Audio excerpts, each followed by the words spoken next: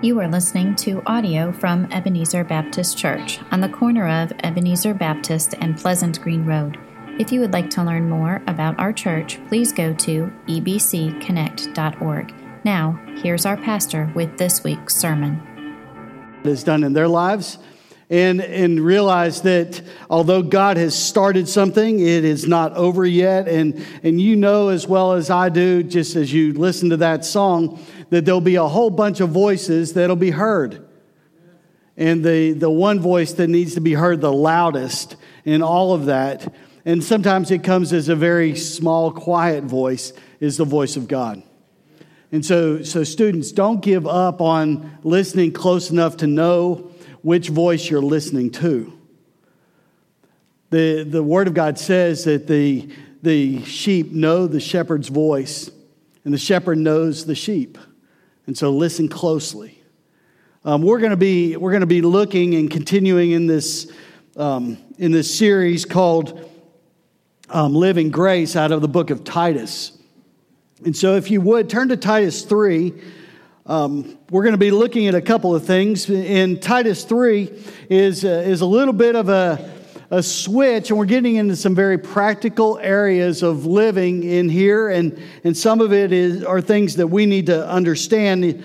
The beginning part of the book of Titus starts out very general, then it gets very specific.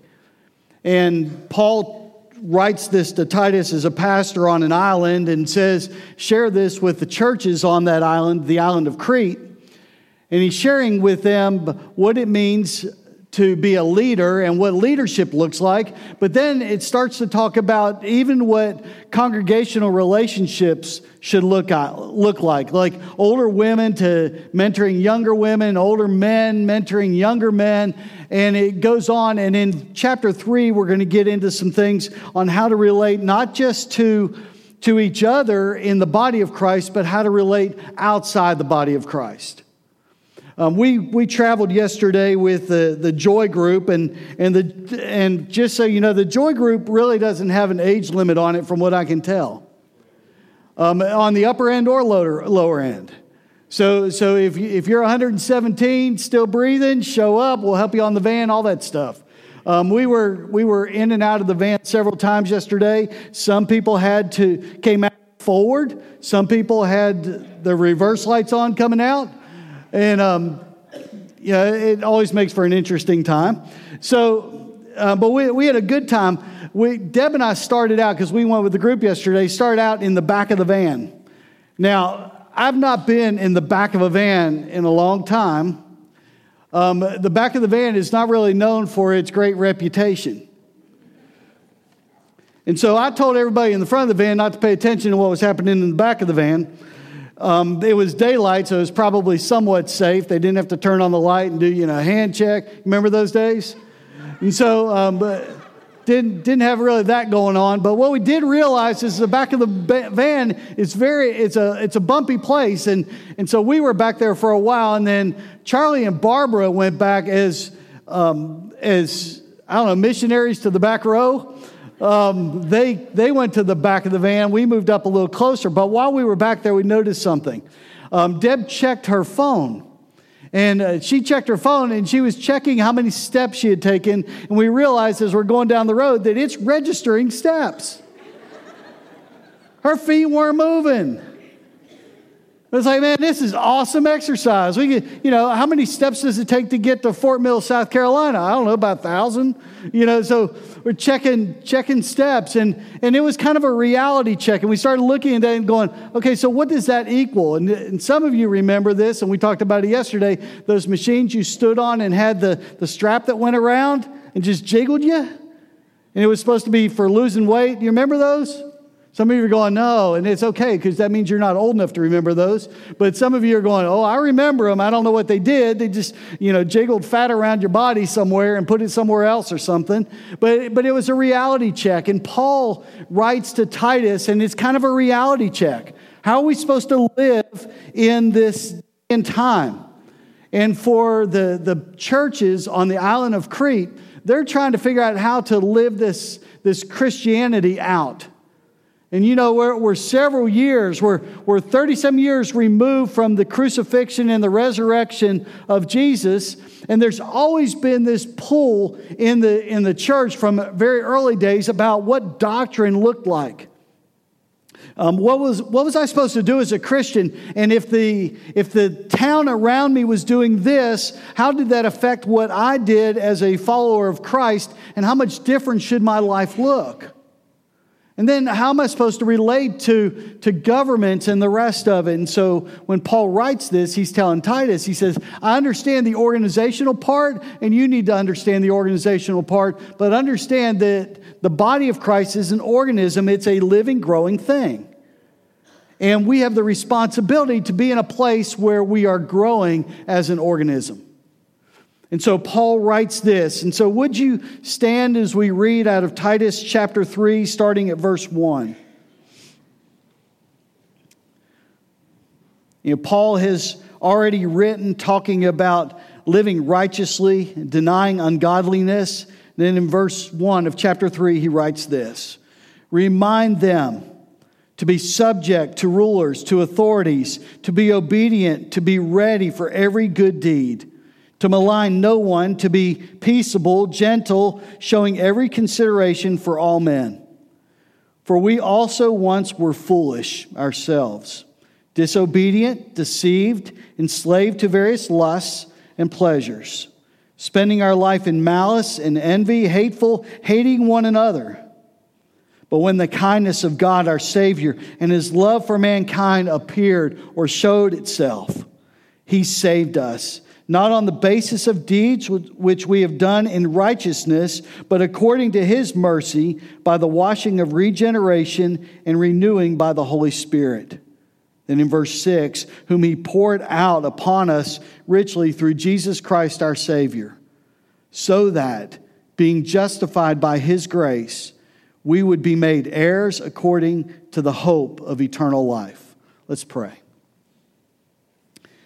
Father, as we look at this passage and think about what our lives look like, what our responsibilities are, how we're to relate, Father, I pray that you would help us to grasp what Paul was trying to tell Titus to share with that group of churches.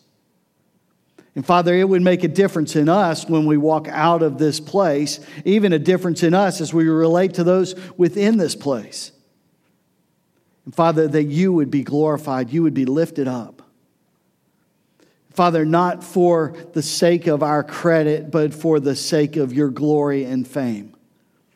And so, Father, work during this time to teach us and grow us and stretch us. We pray in Jesus' name. Amen. You may be seated. So Paul writes this letter to Titus. He's passionate about it.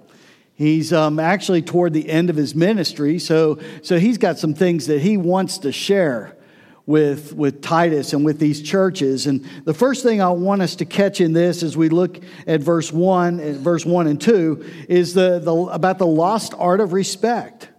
The lost art of respect. It's interesting because he starts out, he says, remind them. And so this is something that they'd already heard, but Paul's responsibility to Titus and Titus's responsibility to the churches was to remind them, to kind of take them back and say, hey, this is how you're supposed to relate. Remind them to be subject to rulers, to authorities, to be obedient, to be ready for every good deed. Well, the Cretans were under Roman rule. And you know, this whole idea of how the Romans ruled and how they dealt with people. And the Cretans had been under Roman rule for about 130 years. So it wasn't something new to them. It was something that had been in place. But Paul's reminding them that they need to be subject or come under the authority of the Romans and that government. Well, it's hard to be under Roman rule if you don't agree with Roman rule. It's hard to be under Roman rule if that rule seems to be oppressive. And we saw that a lot when we read through the Gospels as the Pharisees and then Rome and this whole idea of a Messiah coming to break them out of Roman rule. I mean, that was the idea of the Messiah, wasn't it? That he was going to come as a mighty warrior to break Israel free from Roman oppression. And so we understand that Rome's oppression probably spread across the whole empire. And yet Paul writes this to be subject to those that are in authority. And he doesn't address everything. And so if we have an issue with a particular part of Roman rule, what do we do with that? And Paul's response is to be subject to it, respect it. It's the same word here when he says to be subject to rulers. It's the same word used when he's talking about husbands and wives. We've had that discussion, and we'll talk about that again in the coming weeks, but the idea of just an order that we're supposed to follow. And so he says, be subject to or range under.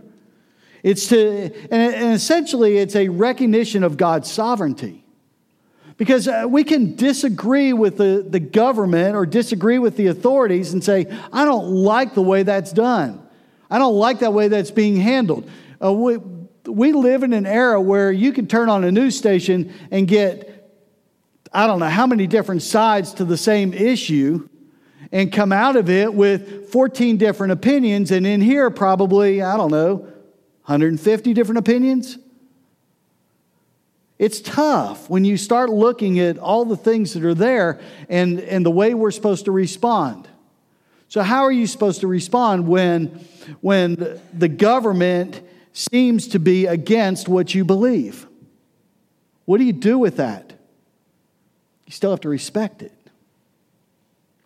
It doesn't mean that you have to like it. There is a responsibility for Christians to take a look and say, what is God's responsibility in all of this? You see, God is sovereign. And when we take God out of the equation, we think that we have the ability to change what is ruled around us. Granted, we get to vote. I get that. We have a responsibility to be part of that. And even being part of the political process is a responsibility for those that call themselves by the name of Christ. Understand, there is a group of folks that would just as soon Christ be out of everything.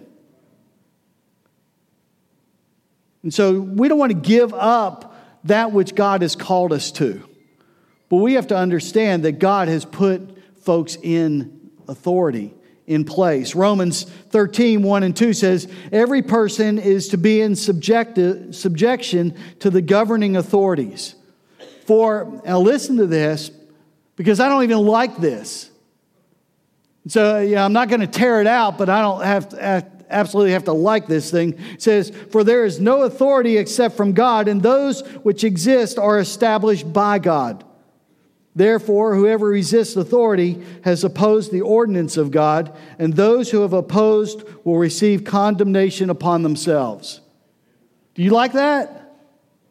I like it when those I like are in office, but I don't necessarily like it if somebody that I don't like is in office, or I disagree with their policies, or I disagree with the way they do things.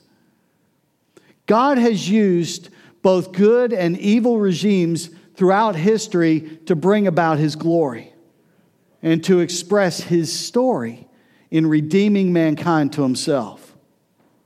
You just think about some examples: the Assyrians, the Babylonians, the Persians.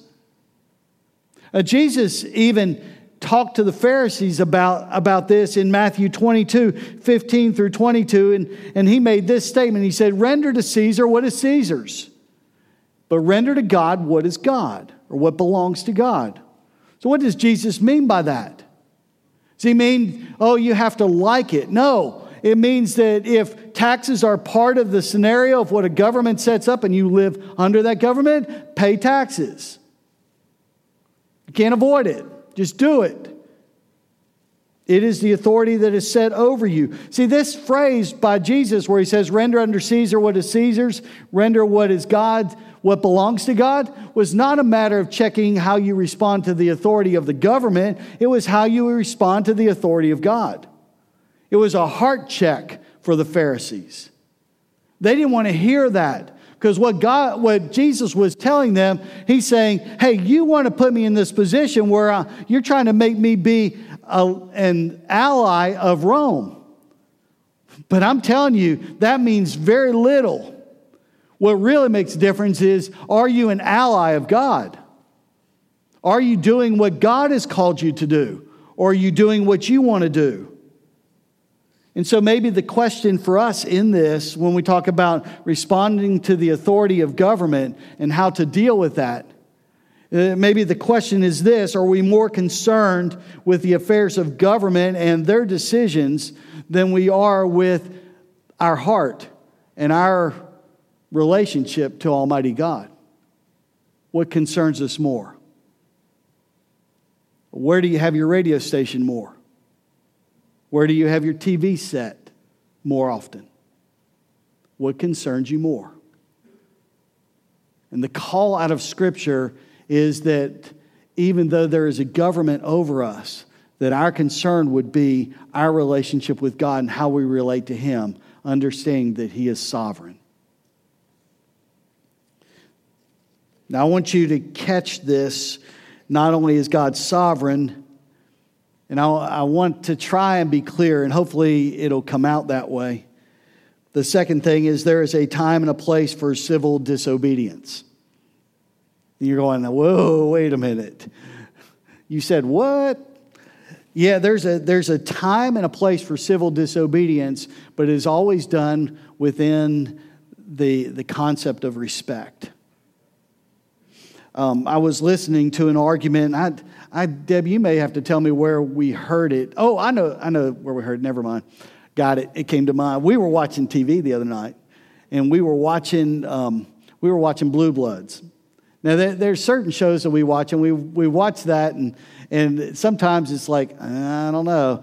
But toward the end of the show, and it could have been one of those marathon things where Blue Bloods is on like all day, so I couldn't tell you what episode it was. But it was one of those things where the dad, he just kind of expressed about disobeying authority and government. And he said this, he says, when you, essentially the idea is, the summary of it is, if you do something that is against the law to accomplish what you want to try and accomplish, then the argument from either side of that equation is not heard. For instance, if the way you intend to change the way things are done is by disobeying the law, then your argument will not be heard. Neither will the other side of the argument. And I was like, that's pretty wise. And so if we want things to change around us with regards to government, we handle it with respect, knowing that God has placed people in the authority that He has. And so we have to be always respectful. It says, be subject to rulers, to authorities, be obedient, to be ready for every good deed. Political movements today are rarely marked by the attitudes and actions that are expressed by following Scripture. Well, tell me something new. Yeah, we are to be ready for every good deed, to malign no one, to be peaceable, gentle, showing every consideration for all men. You realize that, what the students were singing about our relationship to God is that God has created us and we've received Him by faith. He's created us as a workmanship to do good works, as a tapestry put together to honor and glorify Him. 2 Timothy 2:21 describes our usefulness in terms of a vessel that's used by God to change and to affect change, to influence a culture. And so we have that responsibility. Romans 13:12 says to lay aside the deeds of darkness and put on the armor of light. And so when Paul writes this, he says to malign no one, to step away from that, to be peaceable, gentle, showing every consideration for all men. If you handle the authority and the responsibility of being a change agent, even with regard to government, if you handle it in that way, God is honored. And so our job is to follow God with understanding the reality of the situation. Paul was one of those interesting characters that had he had audience with governments. And we can kind of track what happens to him. He was before leaders, shared the truth of the gospel, always did it with respect, but not pulling any punches. And so Paul would share. And in Acts 18:9 it says, do not be afraid any longer. This is God talking to him, but go on speaking and do not be silent, for I am with you. And Paul understood the gravity of his call to follow God above everything. And so where they said, don't speak about Jesus, he says, oh, but I hear what you're saying, but I'm going to listen to God. I'm going to do what God tells me to do, even though you're telling me not to do it. And so there's a point at which civil disobedience is marked and only marked by that which God commands us to do. And so we have to be very careful about what the command of God and what the command of government would be. And so maybe it ought to be said of us, and this is what ought to characterize our life, is about how Paul and those around Paul were described in Acts 17:6. These men who have upset the world have come here also. So us, we should be described by that phrase. We should be those that upset the world. Well, what's the qualification for that? Following God. We upset the world because we are tracking after the heartbeat of God.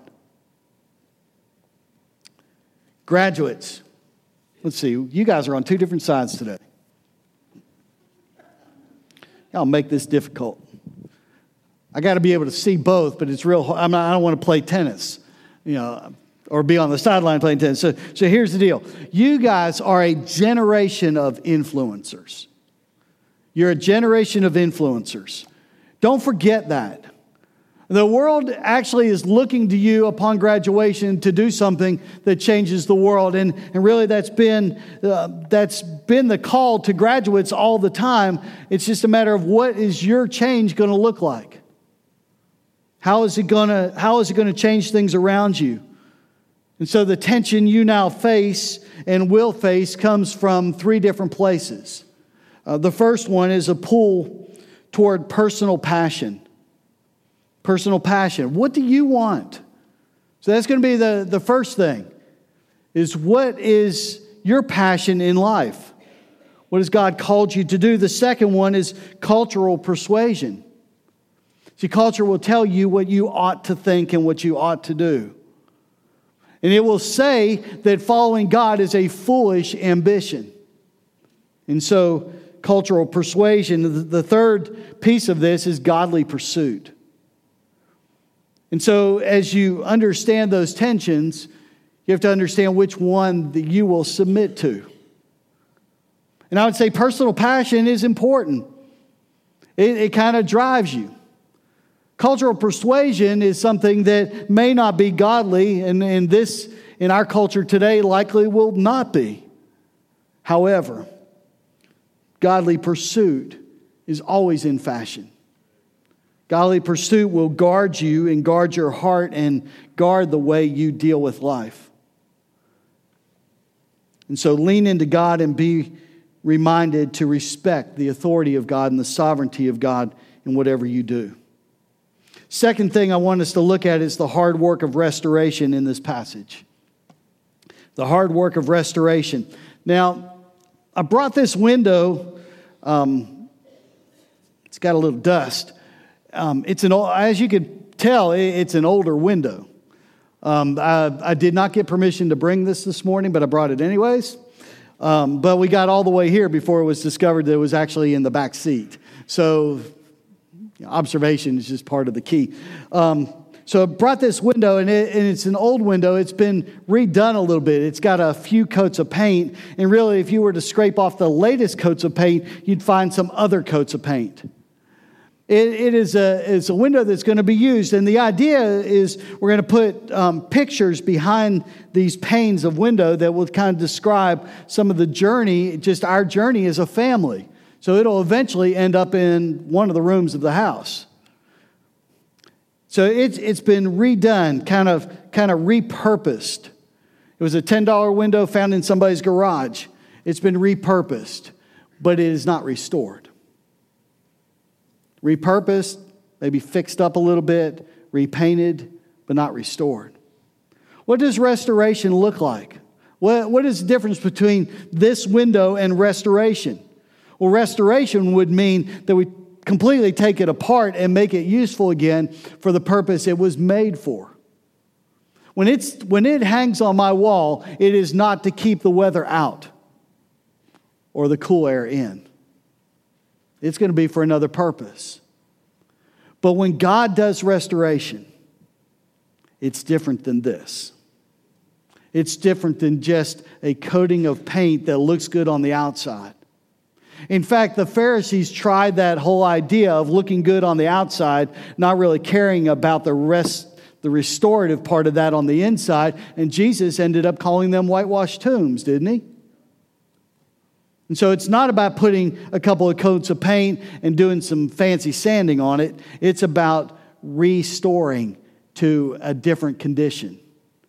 And so when we talk about the hard work of restoration, listen to what it says. For we also once were foolish ourselves, disobedient, deceived, enslaved to various lusts and pleasures, spending our life in malice and envy, hating one another.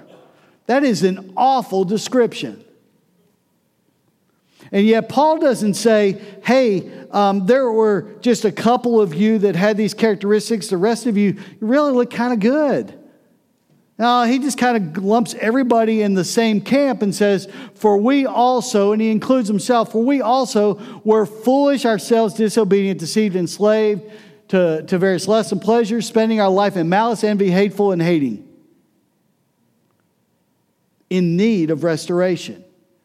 Restoration means to be changed, to be put back into a pristine state. I want to show you some restorations.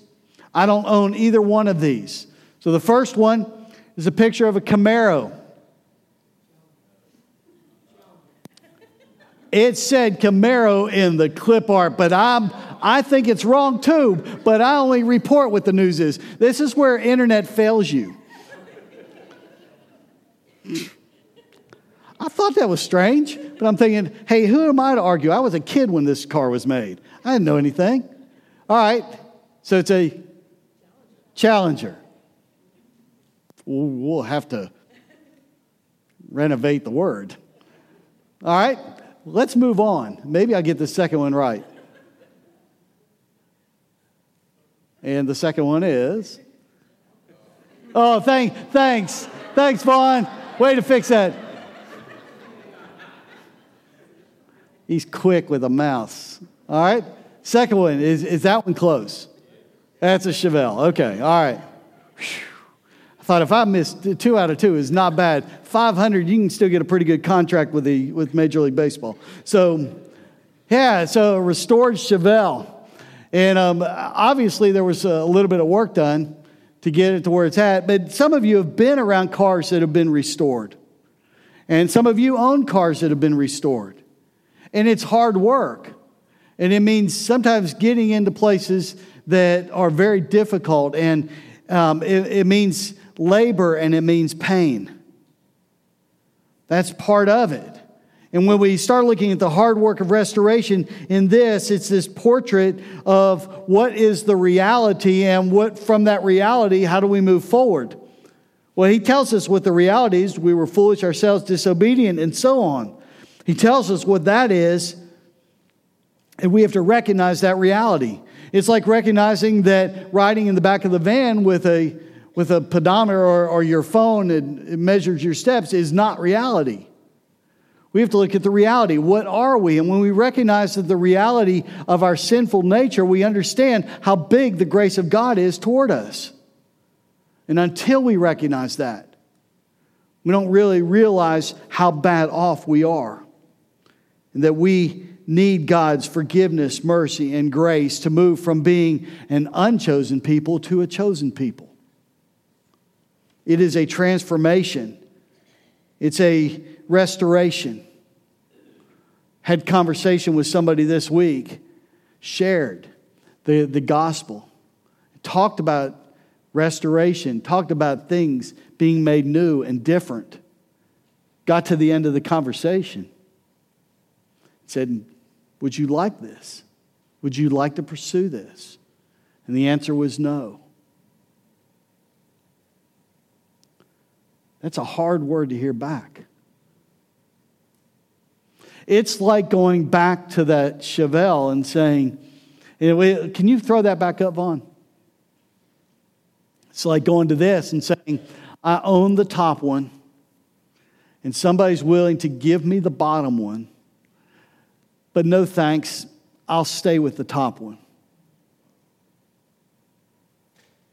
We would say, no choice at all. Doesn't even make sense. But people do. They choose to stay in foolishness, disobedience, deception, enslaved to various lusts and pleasures, spending their life in malice, envy, hateful, and hating others. People choose that. Two keys that are expressed in this passage about God's love for us. It says in verse 4, but when the kindness of God our Savior and His love for mankind appeared. It wasn't a flash. We've talked about this before. It was to just be made known.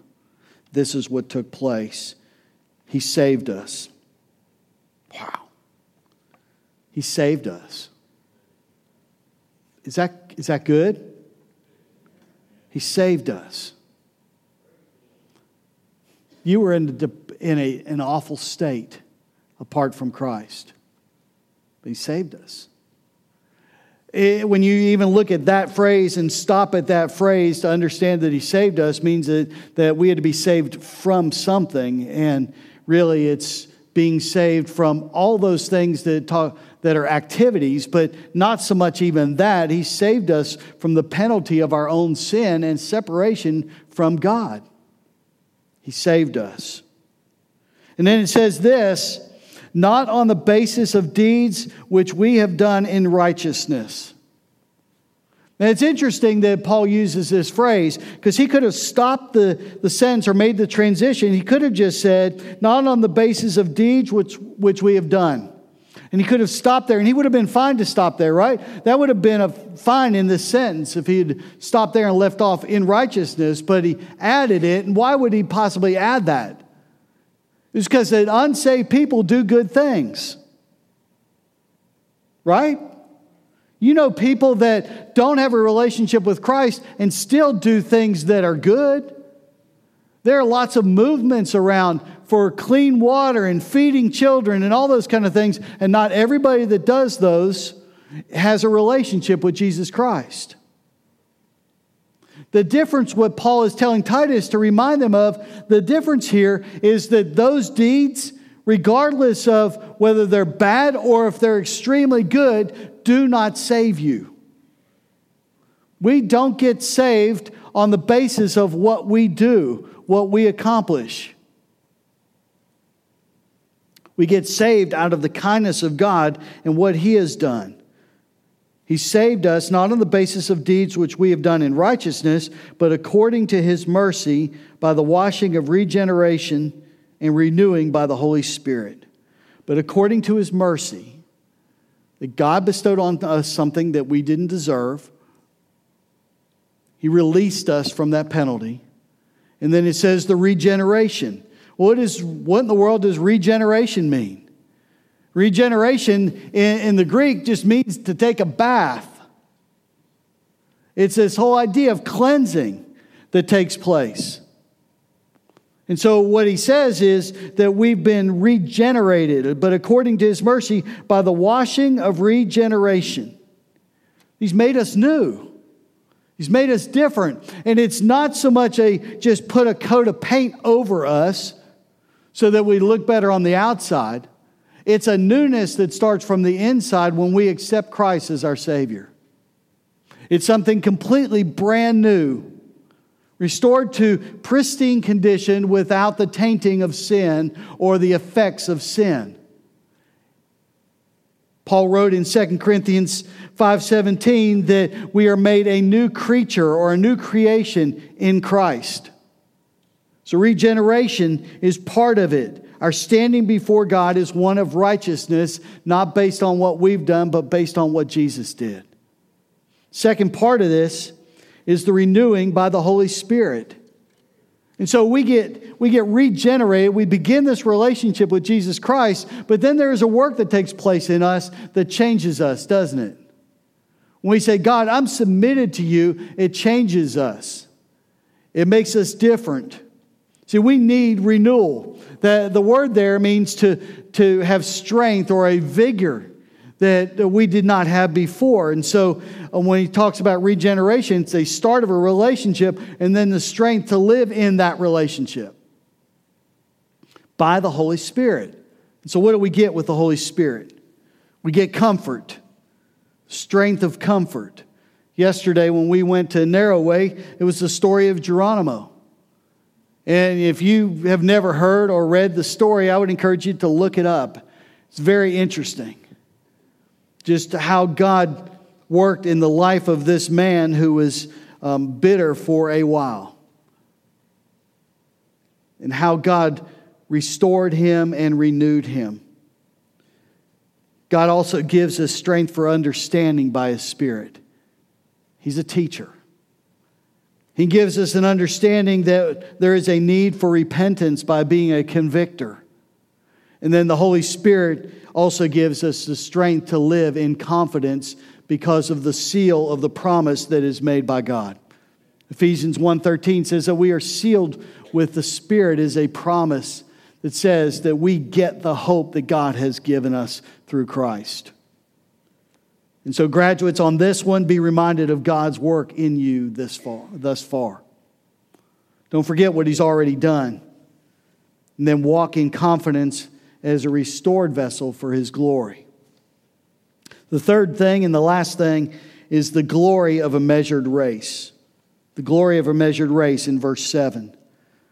So that being justified by His grace, we would be made heirs according to the hope of eternal life. That word heir just means somebody that is in the family, maybe not in the family, but part of the family, connected to the family, and going to receive something. And so when my dad passed away, my brother and I were heirs to his estate. We got the house. We got all the papers. We got everything that was marked by him. And we had to do something with it. We were heirs. We received that as part of our inheritance. So what is the inheritance that we get in Christ?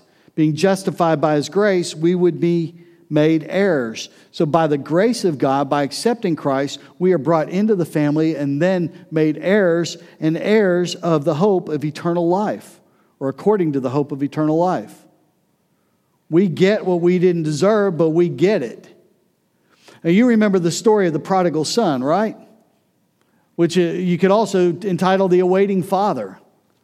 It was a story of a father and two sons, and the younger son wanted his inheritance, and he wanted it immediately. And so he got it, he went, he squandered it, he did all kinds of things. And you remember what the father said as the stinky younger son came back, the older son got his feelings hurt and got upset. He got a little out of whack with God and the whole situation. Remember what the father said to him? All that is mine is yours. Always has been. It's interesting that when we talk about inheritance, we're talking about what God has made in His glory. That's why we look forward to the hope of eternal life. We get to be heirs in that. And so the question is, what is ahead for you? Well, Paul wrote in 1 Corinthians 9, he says, do you not know that those who run in a race, all run, but only one receives the prize? I saw a picture, Sam, of you up there, and I don't know if you won or not.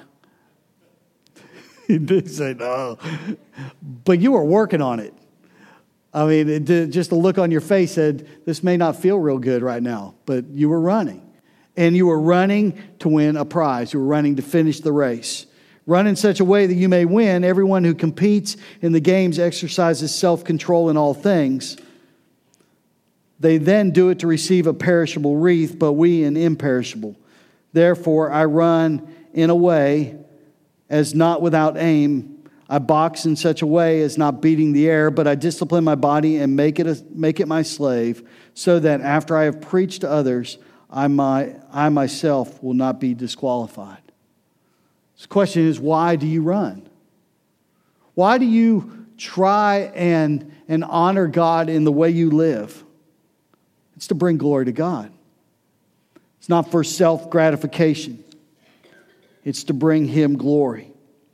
In Acts 20:24, in Paul's message to the Ephesian elders, he says, "But I do not consider my life of any account as dear to myself, so that I may finish my course in the ministry which I received from the Lord Jesus, to testify solemnly of the gospel of the grace of God." So Paul's in this. He's in the mix.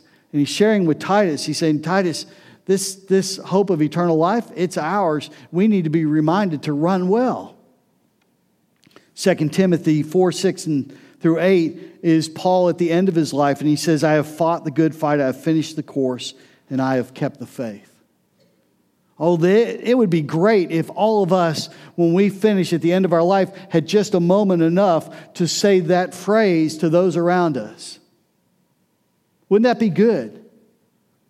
And many of us will get to the end of our life and we'll start to look back and say, what happened to it? Mike and I were having a conversation earlier about how quickly life goes by. And we talk about kids and different things in ministry and places and realize that the time is really short. And you don't get a chance to do it over again. And so you look back, but you look back quickly. You assess where you've been and realize how God has taken you. And as with graduates right now, just about everything that is being told to you is to look ahead and look at the broad spectrum, the broad scope of the canvas before you. But don't forget what God has done. The measured race is one that considers the marvelous work of God's grace within you and lives to bring glory to God in the finish. It's essentially starting with the end in mind. So graduates, your faith journey, your race is marked by the way you handle everyday faith. Run the race with measured abandon toward God. We could say that for everybody in the room, couldn't we? It really doesn't matter whether you have half an hour to live, which is a real potential, or 75 years more, or 117 years more. It really doesn't matter. Our response to God is to run a race that is measured by our allegiance to the Father. And follow Him with as much energy and passion as we possibly can for His glory. Because He is the one that is worthy of all glory and honor. Let's pray. Father, we come into this passage and there's so much in it about our responsibility to live life in a way that brings glory to you. Father, from dealing with government to recognizing about where we were prior to knowing Christ to where we are today, to looking forward to the hope of eternal life that is only made possible by the sacrifice of Jesus Christ. And so, Father, as we seek to make Him and allow Him to be Lord in our life, Father, I pray that you would continue to renew us. Father, for some of us in this room that may have never asked Jesus into our life, to not ask for His forgiveness, but to just not be in that right standing with God because we've never done that. Father, for us to understand that sin separates us from God, but your free gift of you brings us eternal life. And so, Father, I pray for that one that may not know you this morning, that they would even express to someone around them or even come up front this morning and say, I need a relationship with Jesus. Father, I pray you'll just use our time of invitation, our time of commitment to bring about what you want to bring about in our lives. We pray in Jesus' name. Amen. So there are two expressions this morning that we could talk about in this invitation. The first one is the idea of being made new, to be regenerated, to come to Christ and give your life to Him and surrender your life to Him and allow Him to be boss.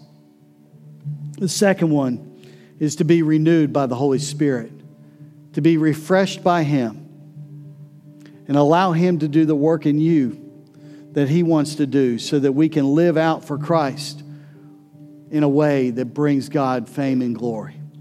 So would you stand? This time of invitation is open. Sam will lead us. And in a few moments we'll close. And we've got a different way of closing today. But if God's wanting to do something during this time of invitation, the altar is open for you.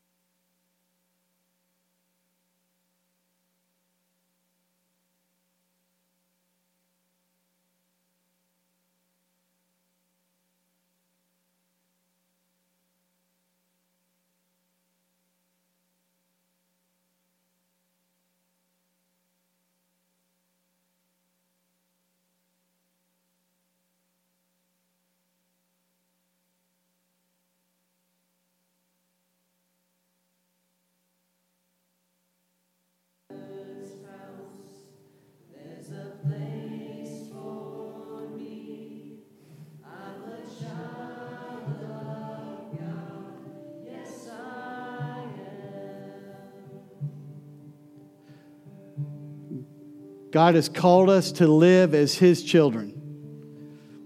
Whether it's governing authorities, we do it all under the idea that God has saved us from something we couldn't save ourselves from. And we live to glorify Him with a view toward eternity. And so as we continue with just the attitude of prayer, I'm going to ask that our graduates come back down. I know that's going to be difficult for you. But I'm going to ask that our graduates come down and their parents and family. If you guys would come to the front. The slower you are, the longer this service is. Just saying.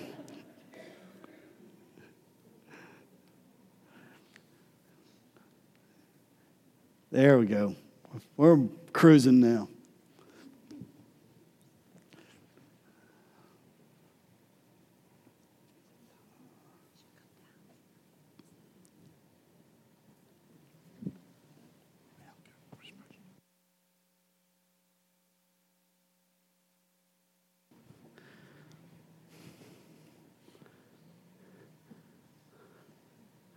All right, guys, I want you to look up here for just a second and realize something. There are only 4 graduates in this group. It's almost like, where's Waldo?